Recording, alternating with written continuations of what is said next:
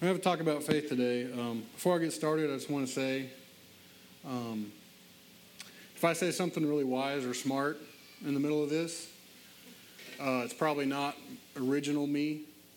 It's probably a quote of a really smart guy like Bill Jackson or Alexander Venter or John Wimber, Jesus, Solomon, those guys. I may not credit all those quotes, so just apologize in advance for that. We're going to talk about a living faith.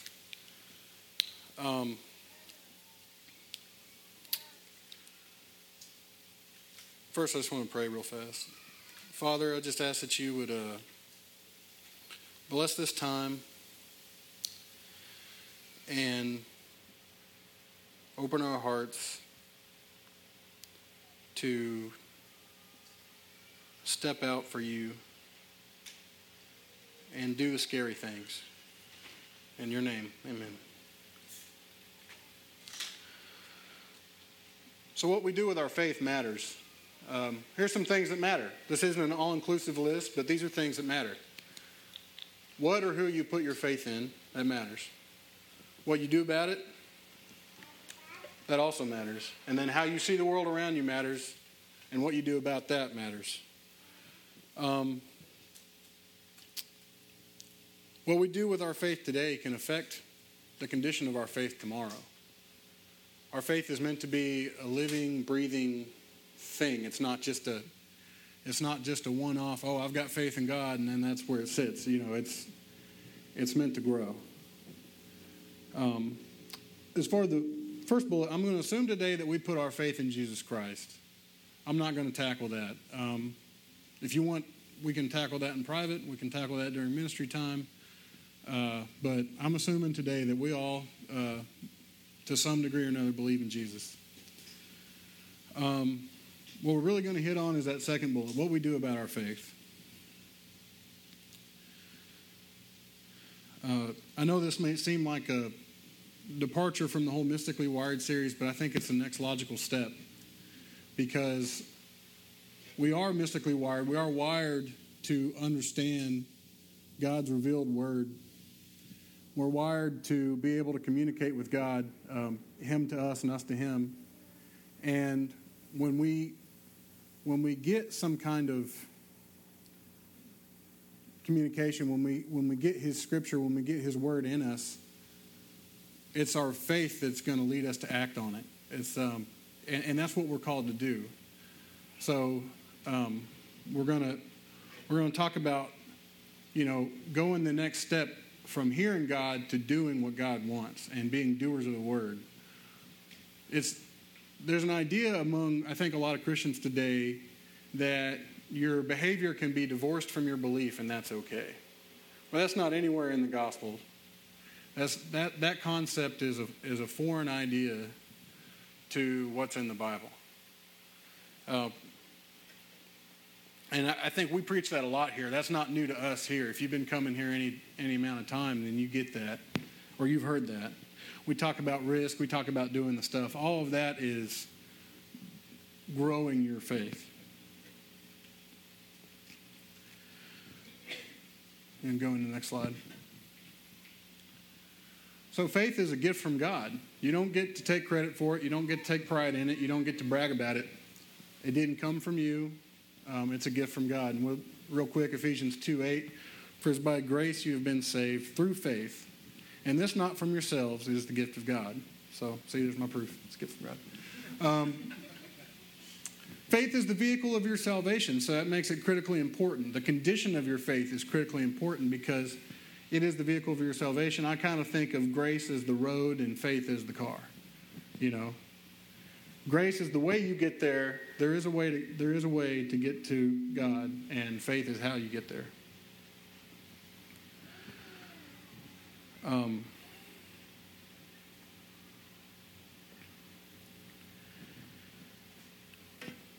Even at the point of salvation, we see this model of doing. At the point of salvation, we were quickened in our hearts by the Holy Spirit, and we realized there was something wrong. We had some type of communication from God to us, some type of message that said, you know what, I need a Savior. But if we leave it there, we're still messed up, right? If we just leave it at the message, then we're still in our sin. We're still broken. We had to take some kind of action, whether you said a prayer in private, whether you came up to an altar call in a church, whatever you did, you took some type of action to seal the deal with Christ. So that model needs to continue as you grow in Christ. That model needs to continue of revelation and action.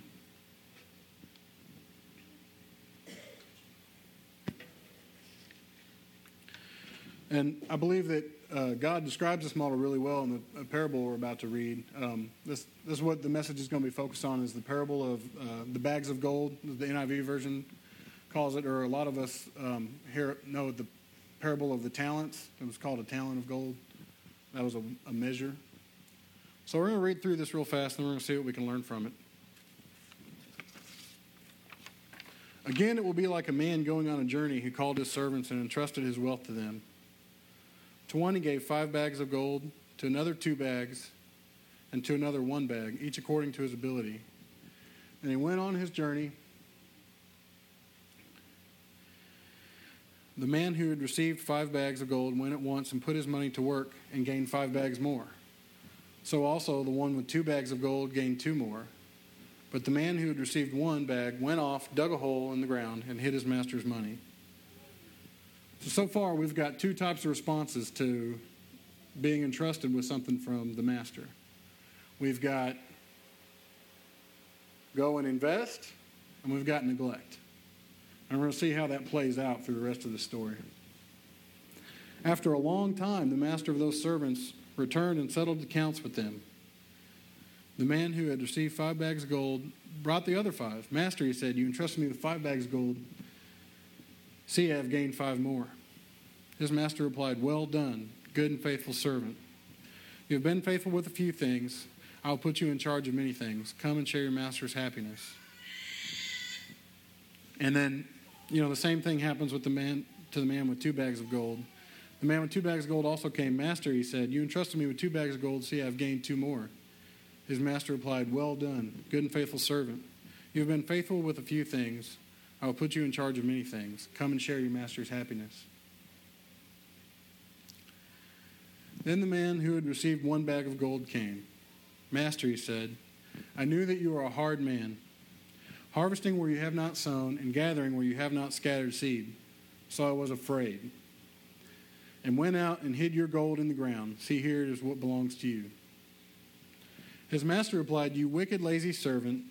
So you knew that I harvest where I have not sown and gather where I have not scattered seed. Well, then you should have put my money on deposit with the bankers, so that when I return, you would have received it back with interest. Now here's the scary part. So take the bag of gold from him and give it to the one who has 10 bags. For whoever has will be given more, and they will receive in abundance. Whoever does not have, even what they have will be taken from them. And throw that worthless servant outside into the darkness, where there will be weeping and gnashing of teeth. I don't know about you, but that scares me. Because, I know at some points in this talk, I might be telling it like it is, and it might sound harsh, but I'm going to tell you, I've got fingers pointing back at me today, okay? This is just as much for me as it is for anybody else. I think we're all still learning to some degree to invest our actions in our faith and to act on our faith.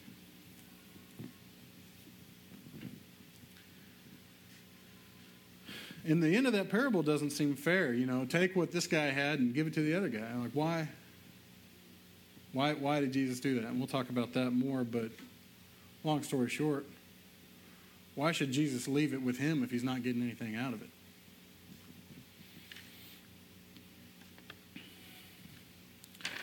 So as much as anything else, this parable is a lesson on faith. We might be able to get some other lessons out of that parable. I'm not saying that it's only about faith, but I think as much as anything else, it is about faith.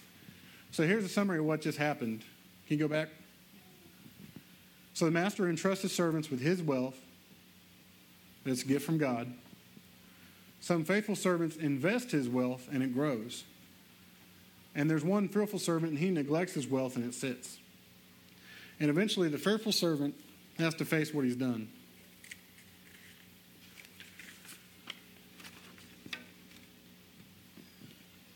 he has to face the consequences of letting what God has entrusted with him sit in the dirt. There's a lot we can learn from that. God has called us to be the first kind of servant, the servant with the faith that grows, the servant with a desire, a need, and the actions to take what God has given them and invest it so that it multiplies. It multiplies within the servant. Your faith multiplies within you, and it multiplies outside of you. It's an inward, outward kind of thing. When you invest your faith in what God's doing, you'll see that your faith grows so that some of the things that you struggled with in the past weren't such a big struggle. And you'll see that the faith of the people around you hopefully grows too. It's scary today to me to see how many Christians let salvation end with the I believe and I confess part of it. We got really comfortable with if you believe with your mouth, or if you believe in your heart and confess with your mouth, then you will be saved. That's Romans 10.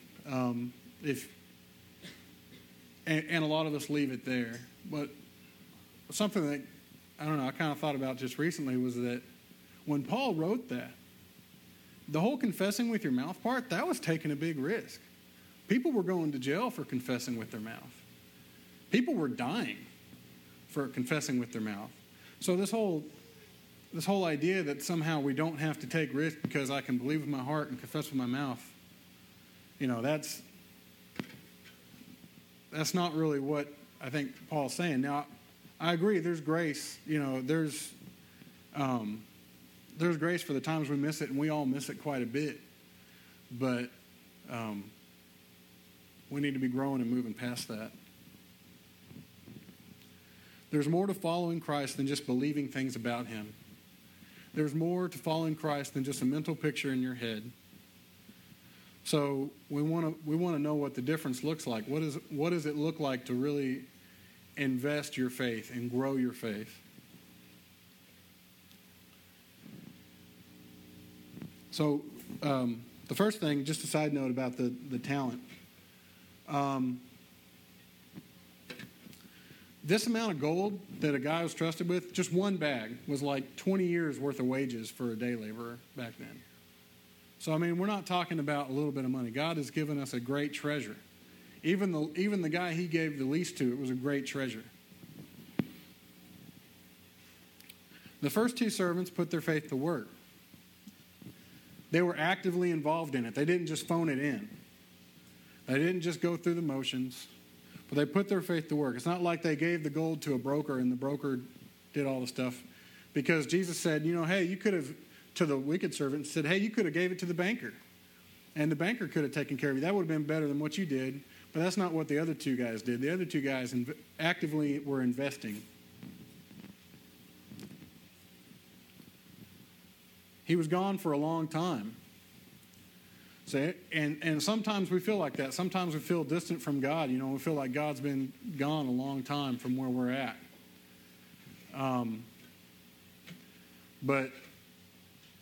And we can lose sight of the goal, but we know he's coming back, and we have to have faith that he's coming back, and that there will be a day where we're rewarded for what we've got, for what we've done. And you know what else? I imagine that some of their investments, when they were going out and doubling this money, some of their investments probably didn't work out. Sometimes they took a risk with a piece of this bag of gold, and it didn't pan out. Maybe they got nothing back out of it. But they kept trying. They kept at it. They stuck to it. So there was a tenacity about them.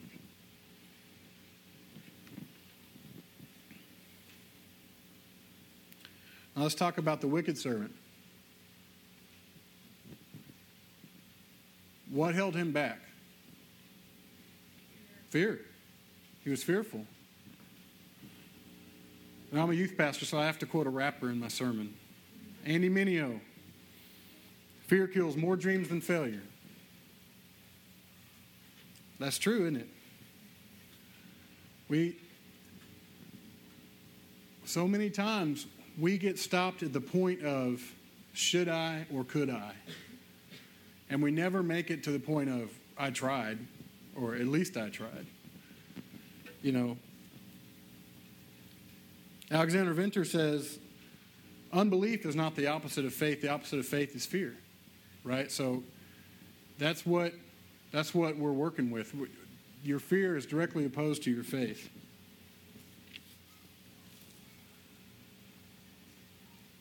If you want to know what the health of your faith looks like, look at your heart. That's a good place to start. But look at your behavior too. Look at what you do. Look at how you respond to the call to pray for somebody. Look at how you respond to the call to take a risk for God. And just be honest with yourself about where you're at. So like I said, you know, hopefully you can see yourself in this story. I know I've been on both ends of the spectrum. It's really not a spectrum, it's really an either or, but I mean, I've been the wicked, lazy servant. I think for a lot of us, for me, it was late in high school, college years. You know, apathy. Apathy leads to disobedience. Disobedience leads to failure. In some ways, addiction. And then addiction leads to pain. And pain leads to the death of your faith in a lot of ways, because that distance from God is now a big distance. You've put so many things between you and God that it's hard to believe He's even out there. And, you know, in my case, it took a severe physical wake-up call for me to turn that around. I don't know if you guys remember last week, Bill shared the testimony of a young vineyard pastor who had hit his head on a drunken night. Well, I've still got a scar where there's staples. Very similar situation. And you might even be able to see it when I cut my hair short. So I let my life get to that point through neglect of what God had trusted me with, to where I had to be shaken awake to start investing my faith again. I never stopped believing in my mind and believing in my heart that God was God and Jesus was my Savior. That never went away. What went away was living it out. If you would have asked my friends during that time of my life, is Nathan a Christian? They probably wouldn't be able to tell you. Some of them maybe, but most of them would have been like, I don't know. He doesn't act like one. Just like the guy in the parable with the bag of gold. How many people knew he had a bag of gold? It was buried in a field somewhere far away from where he was. Nobody, right? Nobody knew he was doing anything with that money. The other two servants, it'd be kind of hard to miss. They're always taking it from one place to another, doing something with it.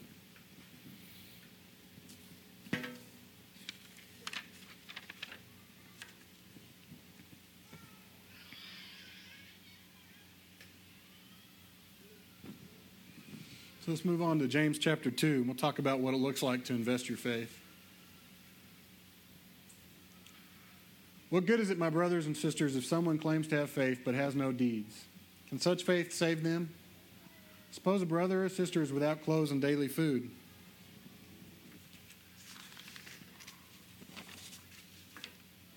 If one says to them, go in peace, keep warm and well fed, but does nothing about their physical needs, what good is it?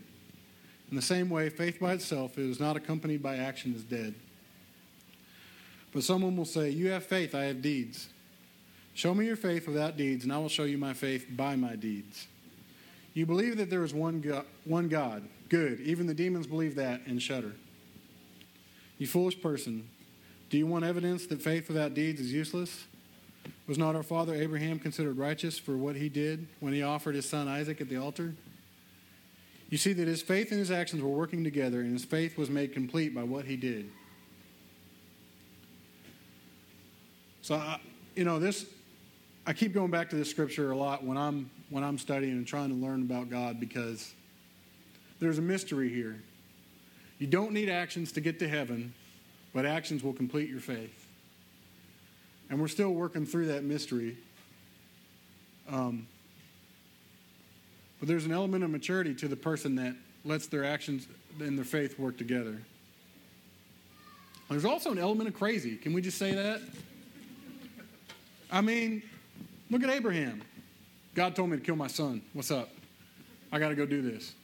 Can you imagine having that conversation with your wife? I can't imagine having that conversation with my wife. I mean, she's invested everything she's got in those two boys. Well, I said, hey, I'm going to take Wyatt and go put him on an altar. Have dinner ready when I get back. Come on. You're nuts. I might not survive the day. Should take me, put me on an altar. I don't know if you met my wife. She could do it.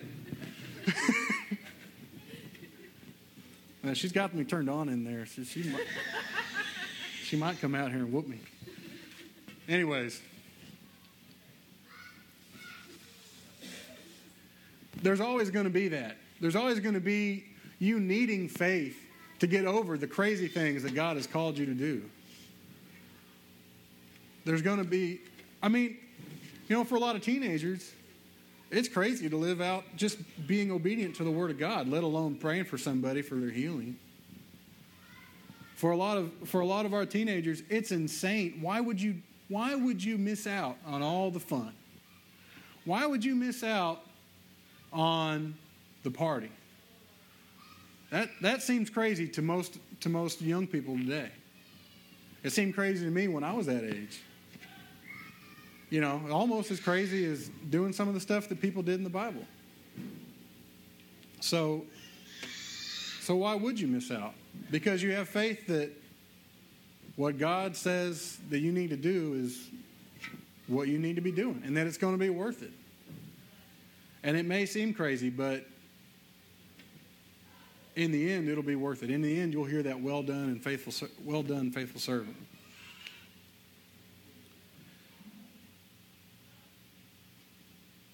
So the crazy stuff, we let God deal with our non-crazy stuff, and we have faith for the non-crazy stuff.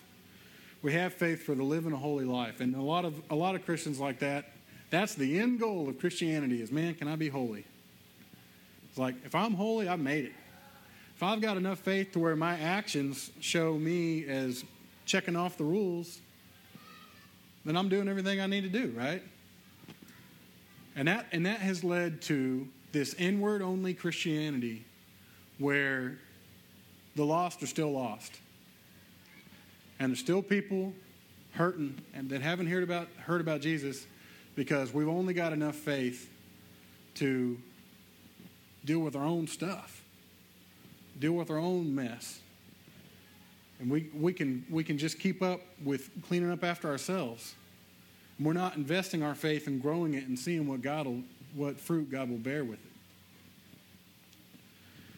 So let's keep going a little bit further. Let's see what else I got up there. All right, so what does it look like to invest in your faith? What does it look like to neglect your faith? So somebody who's going to invest will spend time with God. Somebody who's neglecting their faith is too busy. Somebody who's investing their faith lives as an example of Jesus. Somebody who's neglecting their faith blends in with the world around them.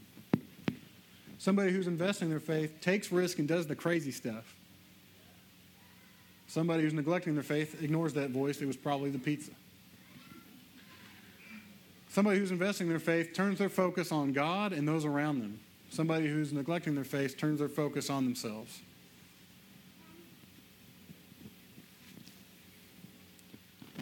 That's in a nutshell. That's what it looks like.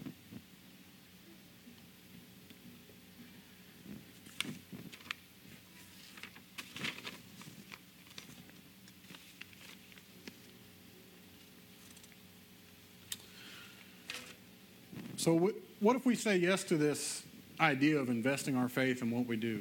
What is that going to lead to? Well, I got some thoughts on that. We'll see. We'll see if I'm right.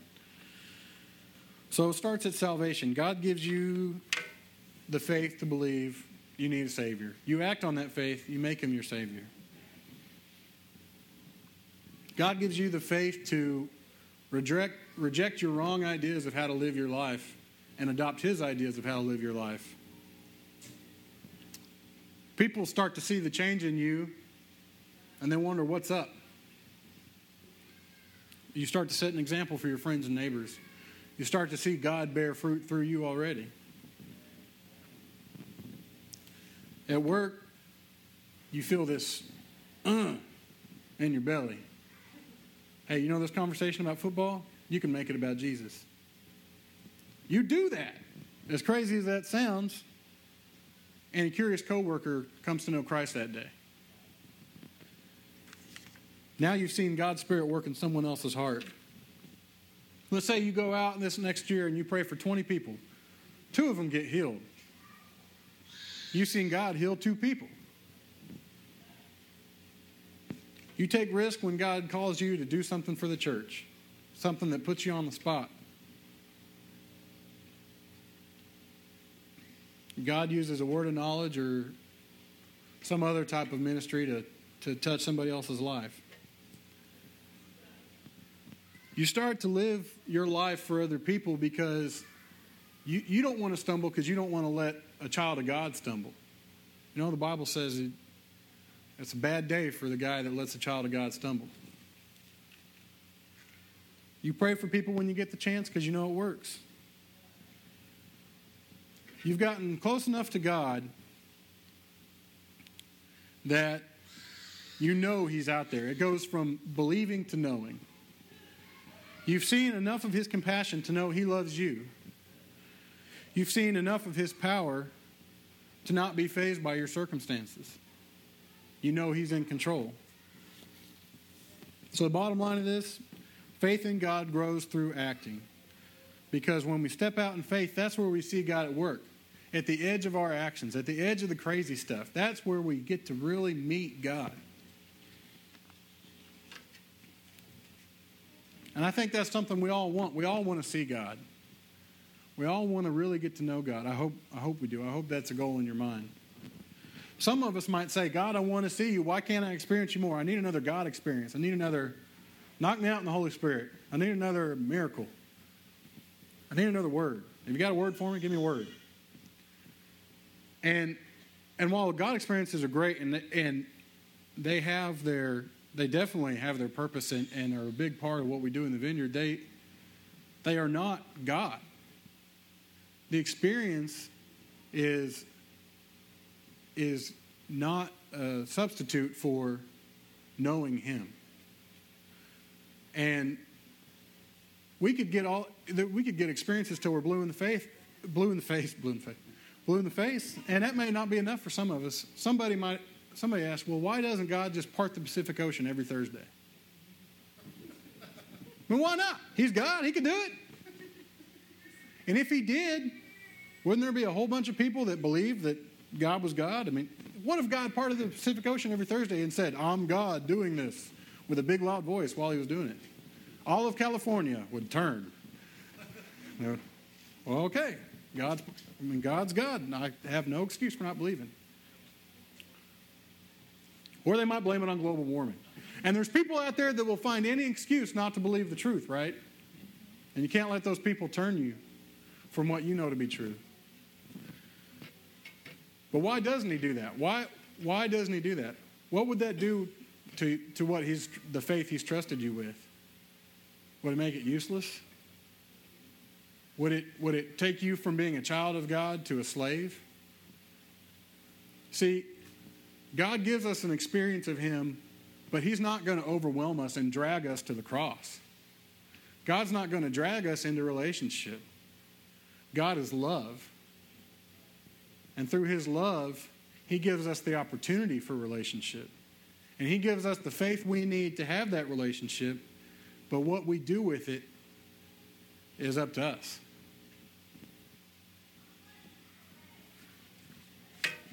There's another way we can invest our faith besides just our actions. Also in James. James talks a lot about faith. This is in James chapter 1, 2 through 4. Consider it pure joy. Keep on getting off track with my Bible verse. Consider it pure joy, my brothers and sisters, whenever you face trials of many kinds, because you know that the testing of your faith produces perseverance. Let perseverance finish its work so that you may be mature and complete, not lacking anything. So what I get out of this is that you can look at these trials as a bad thing. You can look at your circumstances as just the pain they leave you with. Or you can try to see your trials how God sees your trials. You can try to change your perception to have God's eyes. You can try to change your outlook to be like that of God. And in that, you'll see that this testing of my faith is producing good stuff in me. So even though it hurts, even though these circumstances are not ideal, I'm growing, I'm learning. And you start to see the big picture, invest in the big picture.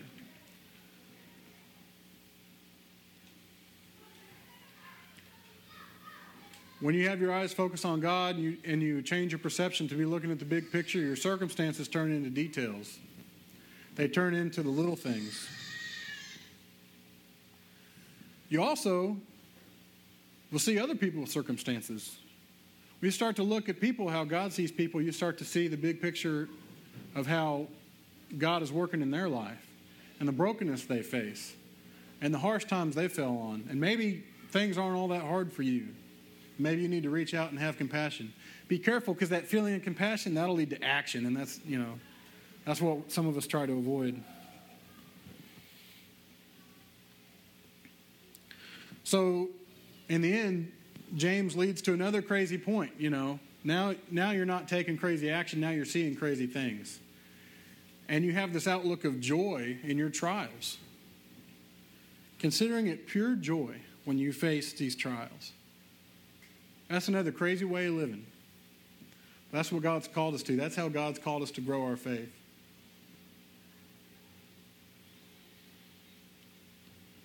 I think of God walking on the water, or Jesus walking on the water during that storm. Everybody else is kind of freaking out. And Jesus out for a stroll. Like it's no big deal, your coach used to tell you when you get in the end zone, act like you've been there before. You ever heard that? You got these guys in the NFL that do these big dances now. Jesus is walking on water like it's nothing. And so is Peter for a minute, because Peter's got his focus on Jesus. Peter's got his focus on God. He's got his focus on the purpose that God has for him. When his focus strays and he sees the wind, he sees the circumstances, that's when he falls and he needs God's help. And God's there to help us. Don't get me wrong. It's not like it's not like you trip up and that's the end. But it's a much more awesome life. It's a much more joy-filled life, having been on both sides of that coin, when you keep your focus on God and you're walking in His purpose. God does things on purpose. Do you ever think about that when you think about your circumstances and the way you're living and what's going on in your life? Do you ever think about how, God does things on purpose? God's not a random God. He's not a random number generator. He doesn't just cast some dice and say, oh, snake eyes, sucks to be you. God does things on purpose. You're at where you need to be to grow how you need to grow. If you'll choose to take joy in the trials and try to see the big picture. So I want to finish this up. I want this to be a message of encouragement. I want this to be encouraging y'all to do the next crazy thing that God puts in your mind and see your world in a crazy kind of way.